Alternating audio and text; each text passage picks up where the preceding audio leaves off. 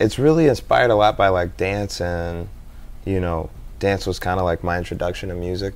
Far before I was like ever writing or recording, I was always just dancing, and so getting to be able to express that and like say it how I want to it's an awesome thing, Yeah, and so you're talking about dancing being one of the first things that made you want to be an artist. Mm-hmm. Like, what were some other early musical influences? I think like mainly my mother's taste in music. She really liked Pac, and she was really into the Fugees. Yeah, so like Lauryn Hill and Wyclef and Pac were like the hip hop side that my mom really listened to, and then she was into a lot of like neo soul and R&B, and then from like the earliest age, the first music I was introduced to was Michael Jackson. That's probably why I love dance so much, and I think that's a lot of people's introduction, but they gave me a lot of the content, so I was able to thoroughly, get inspired, learn from him. Yeah. And when did you first start taking it seriously? I think the first performance I had was graduating from preschool. I did a Michael Jackson impersonation at my graduation. I did talent shows probably starting since I was like in second grade, and then I went on to like record for the first time in a studio. One of my mom's friend's sons owned his own studio, and we went by there because my mom knew that I liked music, and I didn't record the first time I came there. I just got to see the studio, but I mean, since a very young age, I was always just like very into creation. Like, I like creating things. Do you remember the occasion where you wrote your first song? Yeah, I think it was a song called Jaden Song. It was from before I got into actual music. I was writing a lot of poems. I did like Young Authors, which is like a writing competition in Chicago where you like write a short story or a book. And I did that, and I started doing collections of poems for those books, and eventually I got into music a little bit more. But yeah, I remember my first song is called Jaden Song. It was for my little cousin who was sick, but it was just a song about love. Yeah. Well, I mean, your new record is among some other topics. Yeah. Mainly celebrating love. Yeah, I mean, the best, I feel like older songs, a lot of times they're about love. Like the songs that you can remember, they're about love loss, or new love, or like trying to find love, or adoration of material things sometimes can be passed off as love too, but I feel like people like songs about things that they love. Do you hear music these days that you think kind of celebrates things like material possessions and like bragging about them too much, would you say? Would you say that's increased in our culture? I think it's there's like an ongoing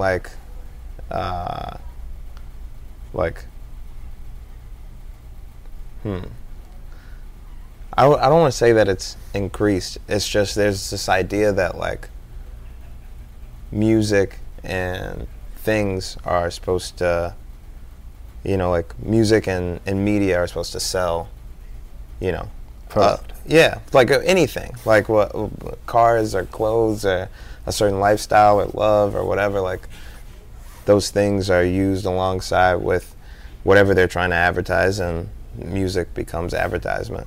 And I think rap is just like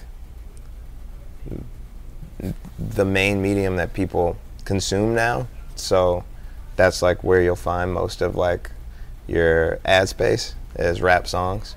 For sure. But I think like, since day one, like since the invention of music or recorded music or just like stories, like as like to like remind somebody of something else, like to either help you forget something or help you remember something. And like just in the time that we live, music is the main medium for selling shit.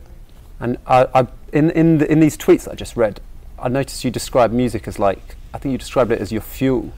Yeah. and like the thing that keeps you going. But you know, in this interview you've mentioned that it was first like dance and like poetry and like other art forms. Would you say music is like the main art form that really engages you? Does it take precedence now over any? Yeah, I would say like, for me, like music is like compartmentalized into different things. So like there's me just listening to other people's music, that something I love to do. There's me just writing music that I love to do. There's recording or producing or performing, and you know, there's all these different like modes in which I engage with music. But honestly, just being a grown man, like I like other shit too. Like I don't only like to make music now. I like to hang out with my friends and with my family, and you know, go travel and stuff like that. Like I think being realistic, like everybody grows up and they want their dream job to be something that makes them happy. Yeah. But like regardless if it's your dream job or not, like it's still a job. So like there's always like more important or impactful releases or ways to have fun. Yeah, for sure. And I mean, you must have, well, it's clear that you've worked like extremely hard to get where you are. So at this stage, having released, you know, your first studio album, do you ever feel like, you know, like the last 7-8 years, like you've worked? Oh yeah. Like I definitely, are you saying like, do I feel do you feel like you've ever worked like too hard that you need a break sometimes? Oh yeah, all the time. I think like that's like what it is to be an American though. Like we all just work and work and work, and you know, like it's whether you're working to get a house or working to get a car or working to get by, like we all work and we all complain about how tired we are, and we all, you know, probably make less than we should. But yeah, that's just like a part of living, I guess, or living here. Yeah. And so one of the things that's really interesting, aside from your art, is like your entrepreneurship.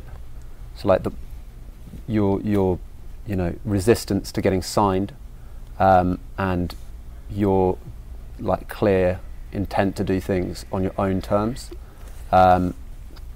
Yeah, I mean, this is a subject that you've spoken to a lot of people about, and you've kind of laid out advice for younger people.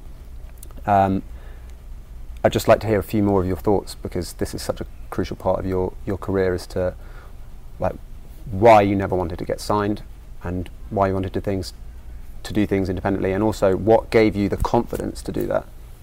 Word, yeah. I just came up at a good time, like when there was kind of like no embargo set on how music was getting shared, and so because of YouTube and Facebook and Twitter and SoundCloud, I was just in a perfect space to like not have to have a physical form of my music that, you know, that you have to pay to get created and then try and sell. I could just share my music with people around the world, and you know, have people become fans and invested without having to actually put money down, and then, you know, kind of hedge the bet on whether they're going to come to shows or buy merchandise off of that connection. And when the music industry first started, it was, you know, record labels literally pressed records for people. And so, yeah, you know, like they had cornered the market on vinyl, on, you know, recording studios, and had those same relationships that they have with radio stations and media companies that they have now. But at the time, they were the people that you had to go to get a record made. And when people were trying to sign me, I was in a place where I didn't need a record company to actually produce the content. And so when I almost did my first deal, my caveat was that I wanted to have my albums come out without a physical release, with no mechanical copies, because that's where I heard that a lot of people were losing their money. Like they'd be in debt to the record companies because the record company would pay to press however many CDs, and then they wouldn't sell enough. And did record companies like kind of force that upon artists? Yeah, to how many like copies were getting made of their album, of course, yeah. They choose a lot of stuff for artists. And what do you think was their thought process behind that, given the decline of like vinyl and CD Well, this is the sales? thing, like, it's like you have to couple the music with something. Like, if you're selling music, at a time, selling music was selling a CD or selling a record or selling a tape. And you want to sell as many as possible, so they would produce as many as possible and then sell them to these retailers and try and get their, you know, their albums going. And sometimes they just didn't have the right promotional campaign, or they just overinvested in CDs, or maybe they didn't target the market correctly, whatever it was. Like, I think the idea that I had was just that I would rather, you know, do all my copies digitally. And at the time they said music wasn't being consumed that way, and that it would be better to just have CDs. And so I didn't take that deal, but it turned out to be the right thing, didn't it? Yeah, I think it's just, I still believe to this day that ownership of the music that you create, like being the owner of your masters, and, you know, the owner of your publishing, and, you know, just like making those decisions as the person that makes the music, I think that just makes the most sense. Yeah, it definitely does, and it was just, I guess it was just a bit, you know, business opportunity for the labels back at the birth of popular music, for them to do that, and things are different now. Yeah, I mean, there, like I said, like music, or, you know, content, and the way that we receive it now, whether it's on TV or via the radio or on a website, like, there's always advertisements around. Yeah. And that's because, like, the way that we receive it is, it's not like advertisement in between content, it's like content in between advertising. So, like, the most important thing is selling something else. And there was a time where the labels, you know, quantify music via how many units of plastic that they were selling. But now it's like, you know, streams or whatever they want to call it. I don't know. Like, there's always different modes of music, but I think the music itself will always be faster than the music industry. So they'll always be playing catch up, and the creators will just have to keep getting more creative. And you noticed early on, or kind of read the music industry in the sense that you knew that you were going to make your money from touring and from selling merchandise. Like, when you first, like, dropped your first mixtape, did you already have this, like, you know, kind of like seemingly like a game plan? And No. What was the sort of situation back then? Did you just want to create something and put it online and see what? Yeah, I was just like any other kid, I think, at the time, where people used to send out press kits to labels and, like, you know, try and send their album out and shit. But yeah, there was no interest in me whatsoever at the time. And I think for one,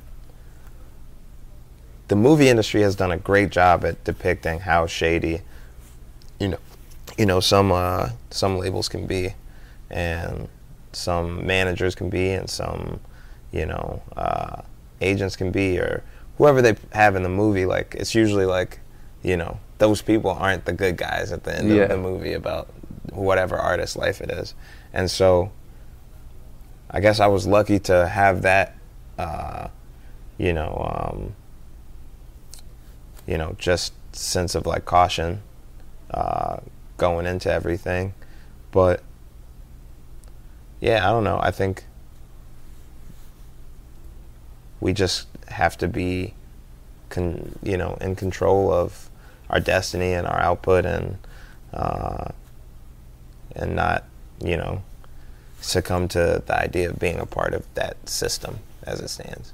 And one of the things that's made, you know, given you artistic freedom is this choice, and that artistic freedom you've used to collaborate with so many people, whether it's like Gucci Mane or, I mean, quite left field recently, like Death Cab and Randy Newman. Yeah. So, like, talk me through that, like those choices for your albums. Like, they're awesome, and, like, totally not what you'd expect. Yeah. What's weird is, like, I've always felt like, you can kind of sense what artists you like based off of what artists you like before them, you know, and kind of like find a connection between artists, because a lot of times artists are influenced by other artists. And I grew up listening to Death Cab, and obviously Randy Newman is ingrained in all the kids in my age group's memory, just from like working on Disney songs. Yeah. But I mean, I always wanted to work with Death Cab. I always wanted to work with Randy Newman, just listening to them forever. And then for this album, it was just based a lot in nostalgia and in things that remind me of childhood or high school, or, you know, just decisions I made in my life before I got married. And it felt right to have Randy Newman just because he's, you know, the king of childhood memories for me. And Death Cab was all I listened to in high school. And it sounded like it was a really, like, in particular with Randy Newman, like a very like unusual process for him. And I think, you know, because I like read an interview with him in Rolling Stone. He was talking about your day at the studio together. I think he was pretty like stoked and like really impressed with like the way that you worked in the studio. That's like the vibe that I got from him. Did you share that? Yeah, I mean, I don't know how to say it any better than it's an honor to work with Randy Newman. Like when he came to the studio,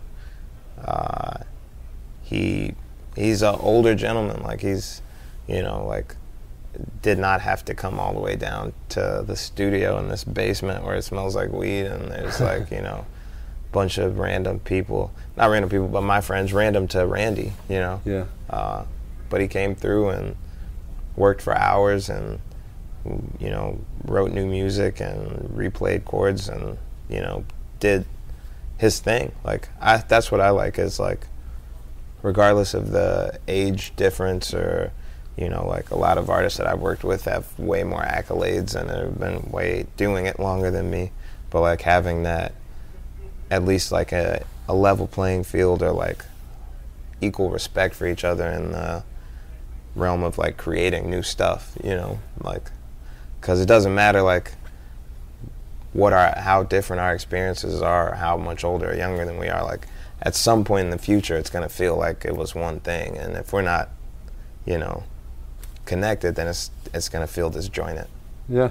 And clearly in the studio as well, like you know, even at the age of 75, you know, he was talking about how he was having to improvise new lyrics in the studio, which was like the first time that he's ever done that.